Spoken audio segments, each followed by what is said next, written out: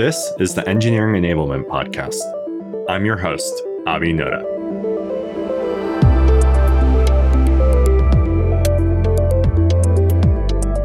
In this episode, I speak with Jelmer Borst, a product manager for Picnic Technologies Platform Group. Jelmer explains what the value is of having a PM in an internal-facing team and shares his process for gathering feedback from developers to understand where they're experiencing friction. Welcome to the show, Jelmer. It's great to have you here today. Thanks for having me. You know, it's interesting to have you on the show because we typically talk with engineering leaders or engineers who work in platform or enablement or DevX teams, but you're a product manager, which is a bit unique. I'm curious to know, how did you end up working in platform versus a customer-facing function? Yeah, that's a very good one. Of course, there's also a lot of people around me with sort of great engineers, and that's so sort of an interesting mix to that end. But when I joined Picnic about, let's say, 5-6 years ago, we started out with one big team of engineers, and we didn't really have products or product managers to that end. And then we started formalizing them, sort of splitting off from this sort of huge team. And I initially was focused around payments and finance. As we were moving to Germany, so as our second country next to the Netherlands, this really had a challenge for us where we had to accept payments, which is very different because in Europe, everything is very localized to that end. We had to change a lot of things. For myself, I had to really get to sort of the architecture of how we do things and go to the sort of nitty-gritty details there. And also how we very quickly also realize is that you shouldn't mess with people's money. So if you charge them sort of twice or you don't refund the money, people will get upset. So it also made us really sort of a big focus around sort of quality and how do we release things. And we went more towards, let's say, continuous sort of releasing, like for multiple releases on a given day, and really sort of this continuous deployment sort of model. And that sort of over time sparked my interest a lot. And I started doing more and more things around it, more research in my own time to see how can we just improve as a team, and also working with other of our platform teams within Picnic. So, and then after we internally restructured things a little bit, then I sort of jumped ship a bit and became PM for our platform teams. And to that sense, the first one as well, and that sort of made a nice challenge to sort of see where can we introduce product management more in other of our platform teams. Thanks for sharing that. And I'm curious, kind of what's the scope of your platform team today then? So we have a few platform teams. So we have one around Java platforms, so think around like tools and libraries for most of our backend engineers, as most of our backend services are in Java. We have a Python platform, some backend services, but a lot of things for data science, a lot of sort of more cron job, sort of offline, like scheduled sort of jobs that are written in Python. We have a lot of analysts working on our company who are building things in Python. So really sort of giving them sort of the tools to sort of accelerate there. We have one around analytics, which is, let's say, Kafka pipelines, giving tools for our customer analytics, but also for internal analytics around what happens in our warehouses, what happens, let's say, during the delivery, and sort of all the screens and things that you sort of see. We're building up one around QA. So for around quality, how do we do our testing, but also, again, sort of giving the tools to everyone sort of within Picnic, making sure we use sort of everyone's knowledge around that. And then sort of related teams, so around security, digital workspace, but also infrastructure and networking. Well, that's a lot of different responsibilities. And I'm curious, how many other PMs are there then within this group other than yourself? So we are now at, I believe, 4 other PMs. And definitely looking to increase that, but it's a bit of a struggle finding the right one. So whilst we are hiring PMs, going through sort of the hiring process, we, in many cases, have not found, let's say, good ones there. In a few cases, we were able to sort of more hire directly. And this is very often still sort of people with like an engineering sort of background, but then moving towards product to that end. So having a bit of a different route than for myself, where I actually came from the other side, if you will. Interesting. Well, that brings up a useful topic because I've definitely spoken with other engineering leaders who've kind of talked about the difficulty of recruiting and hiring PMs for platform teams. So I'm curious, what's been the experience for you guys in trying to go out and recruit and hire? Like, what's been the biggest challenge in terms of finding people? like many companies, finding, let's say, good people in tech is just a big challenge in itself. We are, let's say, we are getting bigger. So we have about 250 people in tech at the moment. So it's definitely already changing towards, let's say, compared to like a couple of years ago. So there you were really sort of this small sort of startup, which you're sort of fighting with the bigger ones. Where there what helped us a lot is really just, let's say, speed is a massive difference, right? If you can iterate, let's say, these multiple rounds, or if you can basically be able to respond faster than, let's say, these big organizations, which maybe take 1 to 2 weeks to sort of respond to sort of your interview round, if you can already cut that down to, let's say, 1 to 2 days, then you're just faster to give them an offer, right? For the ones that you want to hire. Now we are slowly transitioning into a mode, which is actually pretty cool to see, where people are actually coming from larger or from sort of other more well-known organizations are actually now applying at us because they actually want to go back again to a little bit something smaller again, a little bit something a bit more dynamic, but at the same time bring so much experience sort of with them, which helps us a lot sort of making the next step in our organization as well, right? We, like, very few people in our organization have worked in an organization larger than we are currently at, right? So this is also like, our CEO also makes this sort of analogy from time to time. This is the largest company I've ever run, right? I've never done this before. So, but from time to time, getting, let's say, people in from that did have that experience does help. And I think that gives a very sort of healthy mix compared with more sort of junior hires, where we have like an internal tech academy as well to really get them up to speed and really sort of giving them the learning opportunities, which allows you to, let's say, hire people where other companies might not sort of take that path. So you're hiring a lot for potential, which is harder and it doesn't always pan out. But if it does, then it works very well. Well, that makes sense. And those sound like great strategies for sort of competing with maybe larger, more established companies that can maybe pay more. I'm curious to know more specifically about the challenge of finding people of the right profile to be a platform PM specifically. And I think you touched on this earlier when you said you were maybe looking at pulling people more from engineering backgrounds. So how are you specifically finding people who can be successful as platform PMs? So you have a few traits that you would require in sort of any. So one of the key things that where I think PMs in our platform teams can provide a lot of value is very much focused around communication and collaboration, right?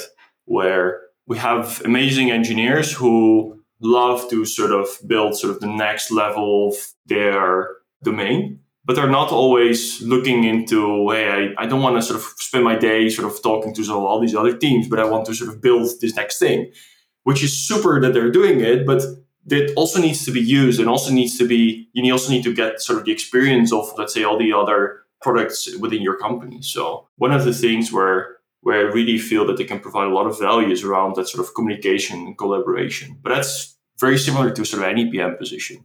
In here, I do require them to have a bit more technical knowledge, right? You need to understand what your team is actually building. And the level is it's a bit harder to sort of get into. Whereas maybe of course, if you look at UX and UI, that's also a very sort of expertise to have, but it's a bit easier to grasp sort of what that means for your customers. But here you do require them to really sort of understand what are you building. So if you are on a Java platform team, you want them to be able to at least read, but also write a little bit of Java to understand, hey, if you are giving the tools for others to maybe do a certain migration, what does it actually entail? What questions are they sort of asking? What do you need to sort of help them with? So there is definitely something also the interview process want to touch upon to sort of see to what extent they can do that.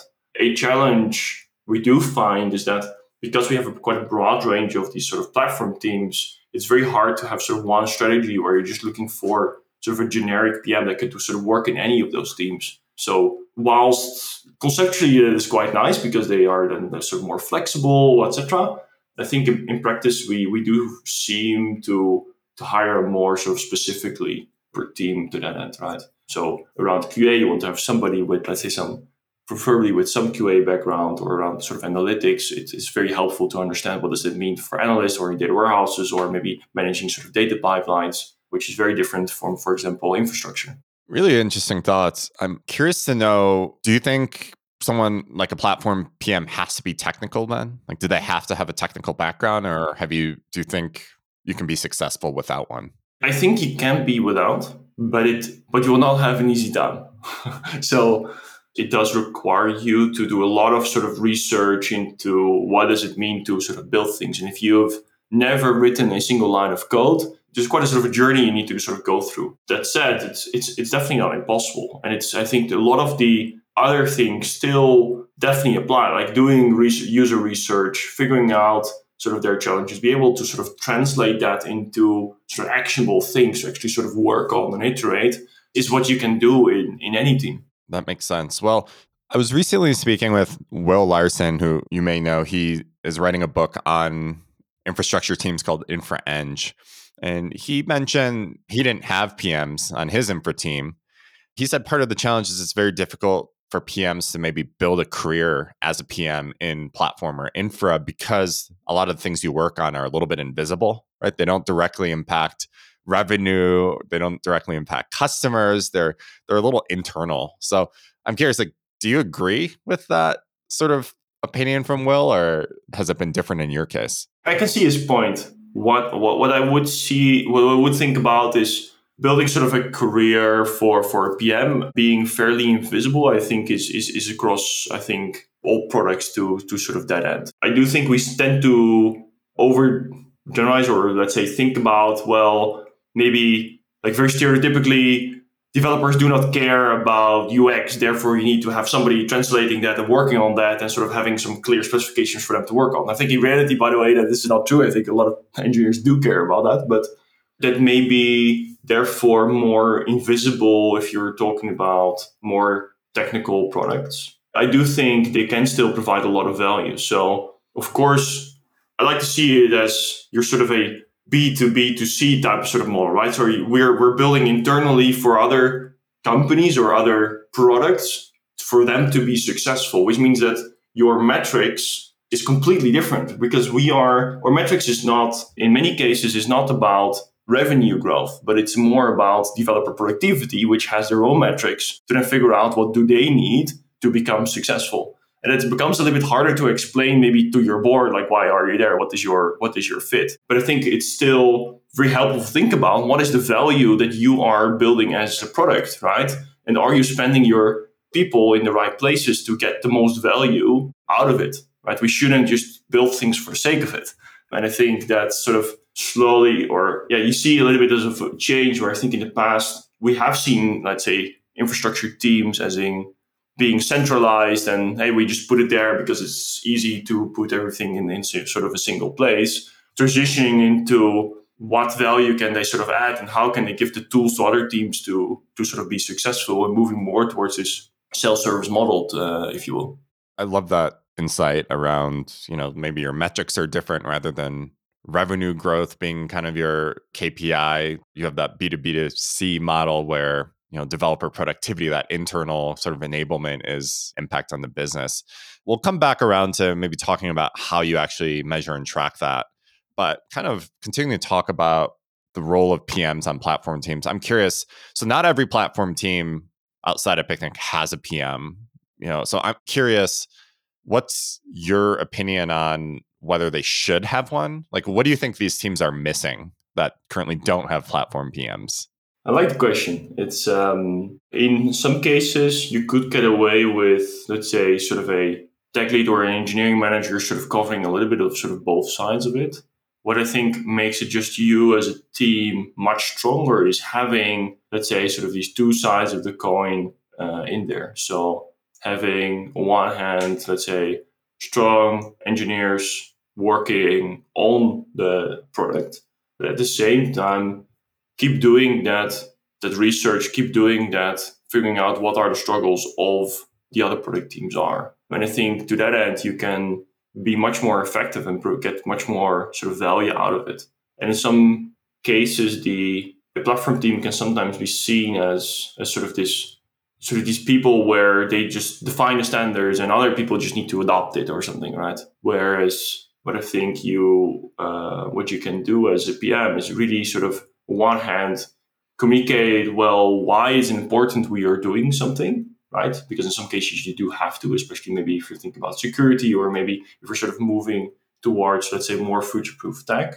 But at the same time, also, let's say, translating those challenges that other teams have to your engineers and your platform teams. And I think it is hard for people to understand how their product is used across many teams. So in our case, we're very lucky that we have a very high retention rate, and we have a lot of people in our platform teams that have been with us for quite some time, which means that they know at least few people in every team to sort of talk to them and have that sort of relationship. But sort of the other challenge is then having sort of newer joiners joining that, because they're missing the context, they're missing, let's say, they understand how maybe this is used in one or two teams, but then you're sort of solving the problem for those instead of trying to solve for at least sort of 80% of the dev teams within your organization. In our case, we have around 30 product teams in total. But imagine if you have maybe 50 or 100, it becomes they're sort of impossible to get that full picture. And I think they're having somebody at least dedicated on this, and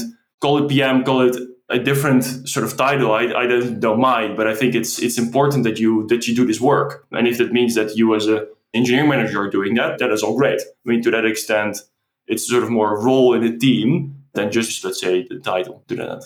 I love that explanation. And certainly in talking to other platform teams and enablement teams, this sort of muscle of understanding the customer, doing the research is something that all these teams face challenges with. So I think it makes sense that sort of the PM role can be a function that's devoted to that and brings excellence to that craft.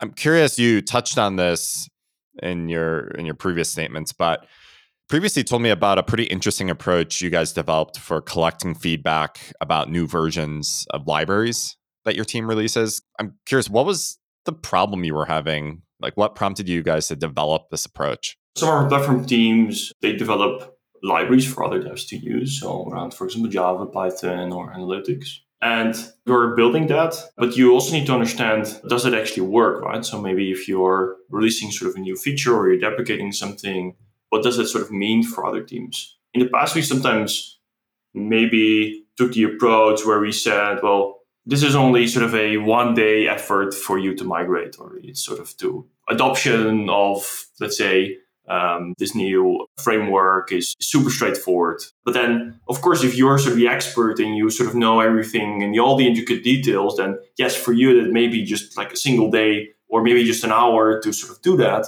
But for other teams who've maybe not even heard of this before, or maybe they have not sort of the experience or sort of the time to really look at that might be very different. So maybe where it's for you 1 hour, maybe for the other team, is maybe a 5-day effort to sort of figure out what they need to do and how they sort of need to do that. So of course, on one hand, you can sort of improve by, let's say, having better, let's say, guides or let's say documentation around these things. But on the other side, we want to sort of collect also the struggles that other teams were having. So what we do when we release a new library is that we use a tool called Renovate, which basically automatically creates PRs and other products for automatic upgrades. So we use that for all our libraries, but also for our internal libraries. Hey, there's a new version out there, which creates the PR, runs all your CI, and checks if this is actually working. But after that, you want to sort of collect how easy was this process, right? Was it, for example, build was green, you click the button, you ship it, everything is just fine? Or was there actually a lot of sort of struggles to get sort of the adoption of sort of this new version? And one way to do that is sort of after sort of PR merge or after release, you can have sort of very easy sort of Slack bot saying to the developer who sort of did this, hey, how easy was this upgrade? And was this okay? Was it sort of neutral or was it actually pretty bad? And for sort of those cases, can you tell us a little bit more? And you can sort of relate this to the actual version or the actual upgrade that you need to do. Maybe this was just the patch version release from, I don't know, version 14.0 to 14.1. Or maybe actually they were lagging behind because they were busy with other priorities and they were actually upgrading from version 35 to 30 or whatever, right? And then suddenly actually that became a horrible experience because they now suddenly had to sort of figure out all these change logs. Looked okay, they released it, everything sort of broke, people were running around, everything was in fire, and they had a terrible experience, which then also can have significant impacts on the, let's say, goals and let's say the objective as a company, right? So in our case, we have a lot of operations because we do our delivery. So, but then if we impact them and people cannot actually deliver, let's say, groceries, that is very painful, right? People are sitting around unsure what to do. There's a lot of people you're sort of impacting very directly, and it's very expensive to do so. So you want to sort of get a feedback loop going to understand what that means. And taking the understanding from your context, well, this may be easy to do, is not always the case for everyone in your organization. It's such a cool approach to gathering feedback in sort of a seamless way. I'm curious, do you specifically, like, what kinds of feedback do you specifically ask for? Is it just like an open text box? Are you just asking, any feedback? Or I'm just curious what kind of insights you're able to capture. It's very straightforward. We didn't want to make like huge surveys out of it, because especially if you're doing a fair amount of these sort of upgrades, then so it's very sort of, we give you 3 buttons. It's, was it good? Was it neutral? Was it bad? Right? And optional, you can add a sort of in free form text field, you can add some more information. We can improve that in the future. At the moment, this is good enough, right? Because you already get enough sort of qualitative feedback to do so. We do also do more quantitative feedback. For that is more sort of like a structured survey that we're running within our company, where we sort of across all our developers, across all sort of the roles, but also sort of our analysts working a lot with sort of our Python tooling, ask them what on various sort of aspects their sort of input. And that is more sort of like quantitative sort of analysis with a few sort of more qualitative aspects to it. So I think you kind of always need both, but with very sort of easy, unstructured feedback, it's often that you can already get a lot of value out of it. It doesn't always need to be, let's say, this 10-page form that you need to sort of fill out, because people will also not do it, right? You need to make things easy, right? And if it's not, then people won't do it. And I'm curious, you started kind of giving a preview of this, but what is this sort of larger survey that produces quantitative measurements? I'm curious what your guys' approach is to that. How often do you run it? What are some of the maybe key questions or measurements you capture through it? Yeah, so we run it twice a year, which inspiration came a bit of like the state of DevOps. So we call it the State of Picnic DevOps report. Like, how are we currently doing within our company around this? So running is 2 times a year, and then it's an anonymous survey. So everyone can participate. We encourage them to participate. It's not mandatory, right? If you don't want to, you don't have to, but voicing your opinion, most people find valuable, and we see very high participation rates. From there, we gather a few sort of insights, and looking at what also the other more sort of known reports are doing, such as like State of DevOps, but you also have from, let's say, JetBrains and Stack Overflow, and you have a few sort of others who do sort of this bigger surveys across sort of the state of tech.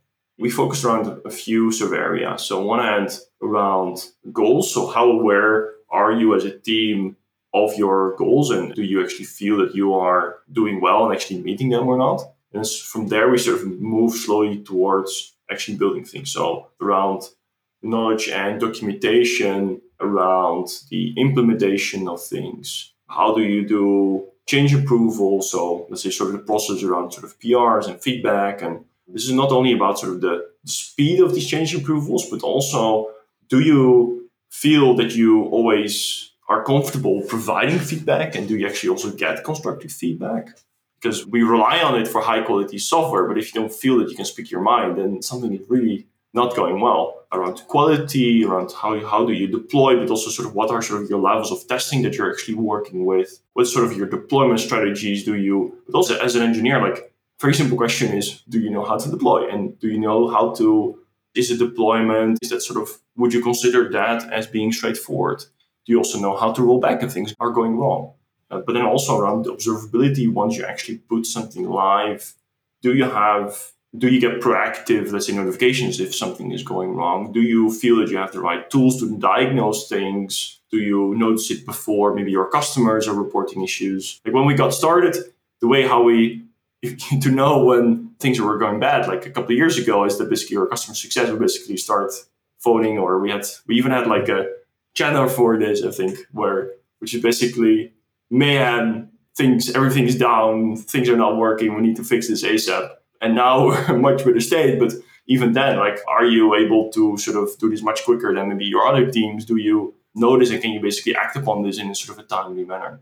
So there's basically sort of this whole sort of DevOps cycle and sort of per item sort of look at it and how well are we doing it. So we do ask you also your role. So maybe like a Java engineer or machine learning or data science or an analyst or a product manager or a tech lead, and also sort of what sort of roughly your domain that you're working.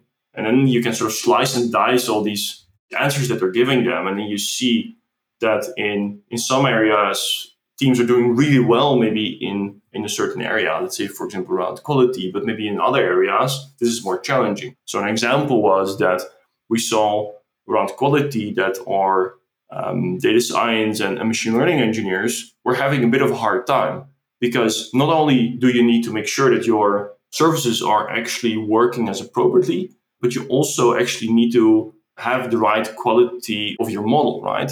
And of your data set that you're actually reading from. So they actually have more aspects that they need to sort of take into account, and not only sort of releasing your features and making sure that services is running as fast and let's say with high uptime and high, SLAs, etc. So that gave us a lot of sort of insight into sort of their thoughts. And now from there, the question is, how do you go forward? Because in some cases, things are not going well, right? And it is anonymous, so we cannot sort of send them a message to sort of clarify our answers. What you can do from there is start organizing sessions around it. So, hey, we're seeing in this domain area, it's not going well. Sort of shout out to everyone, like, who wants to participate in like sort of a session to talk about this, right? To give, and then it's still optional for them. So if they don't feel like they want to talk about it, they don't need to join. But if they do, they can voice their opinion, give more color to it. You can have a very fruitful discussion around it to sort of see how you can help them as sort of best as possible. And hopefully then over time you see sort of nice trends in there. We haven't run this for many years yet, so I think the trends we don't know yet, but at least we feel that we're providing value to that. Very cool. How did you design this survey? Was this inspired by the annual State of DevOps report survey? Is that where a lot of the kind of questions were kind of pulled from, or was this very much done just in-house? So we definitely used a few of them as sort of inspiration, but we did develop at least the questions in-house. We did also ask others from other teams their input to check, hey, in terms of completeness, but also do they feel these are the right questions? And in some cases, especially in the beginning, I think we phrased some of the questions a bit too quickly as being more sort of opinionated. So you introduce bias very quickly.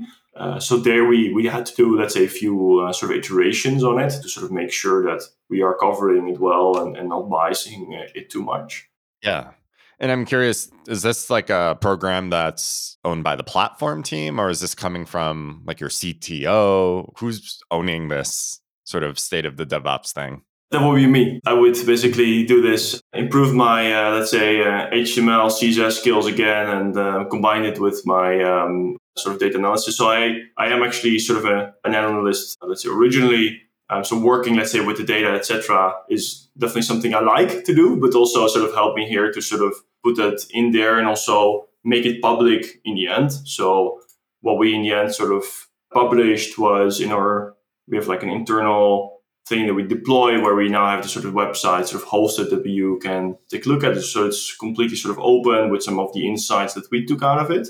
But then also all the raw data is still available to everyone. So if they feel the conclusion would be actually different, they can sort of dive in, and they could also slice and dice across also the different roles. So with a sort of a nice Tableau dashboard where you can do sort of all the nice things around it. So this is something I think as a PM is sort of a great angle to sort of do, right? Because you sort of want to understand, let's say, a bit of the state, how things are doing, and how you can actually improve things and what should be your areas of focus. Awesome. Well, I'd love to learn more about all the tools you've built and the approach around this at some point. But kind of coming back around to ask you more about the transition that your organization and your team went through. You mentioned to me before this call that it's been this kind of ongoing effort to transition your platform teams from pure engineering teams to actual product teams. So I'm just curious, what have been the biggest challenges of integrating PMs into infra,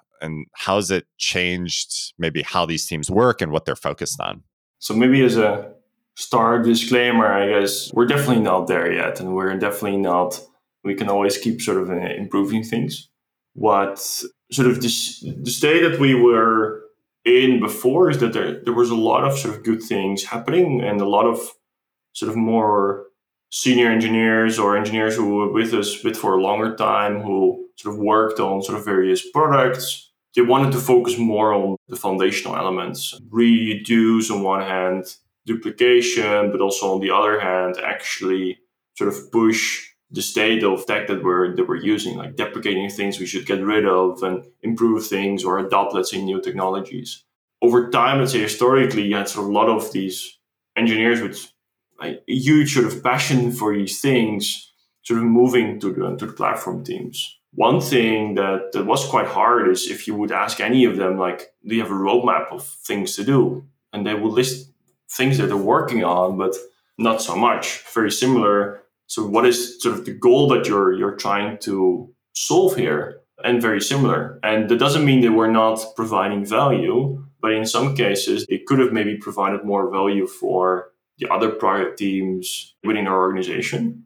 So it's then more sort of a trade-off of time in that regard. So now with a few of our sort of first PMs, they are working together with the team, all coming from different backgrounds, of both from a engineering background, but also from a more traditionally PM background. You see that they are really focused on also like building up that sort of community of users and building out that sort of a shared understanding. Where do we sort of want to go? And what's a bit of sort of also the vision for the product that we want to go? What are our clear goals that we want to achieve? And actually, does it actually fit within the challenges that we have as an organization, right? Example is what you see in many companies is they want to maybe reduce the time for onboarding. But if you're onboarding somebody new, but if your strategy is not to grow quickly and hire a lot of new people, then it's still, yes, it's painful for these few hires that you're getting in, but that's maybe a bit of a shame of the time that you're spending because you're not getting the most value out of it. Maybe you should actually focus on the productivity of your current engineers because maybe you already have quite a few, and every 0.1% improvement you're doing there has a sort of a huge impact on sort of the overall thing. And the third one is also the experience of your developer. So it's not only about does this make you able to build something faster. It's also sometimes maybe it doesn't take too much time to, click these couple of buttons. But if everyone is incredibly annoyed by doing sort of a certain sort of task because they have to, from deploy things or whatever, that can be sometimes a very easy gain that you can do, and just increasing your happiness in your organization, which helps retention, which helps in the end also productivity, right? If it's more of a joy to build things, there's enough research that shows that engineers are also more effective in their jobs, even though the absolute time save is maybe not so much. I love that story, and also the distinctions there are at the end around, well, just being deliberate about, helping enable developers and not just thinking about maybe time inefficiencies, but also just the actual developer experience itself. Well, Jelmer, I really appreciate having you on the podcast today and have really enjoyed this conversation. Thanks so much for being on the show. Thanks so much for the invite. Love being here.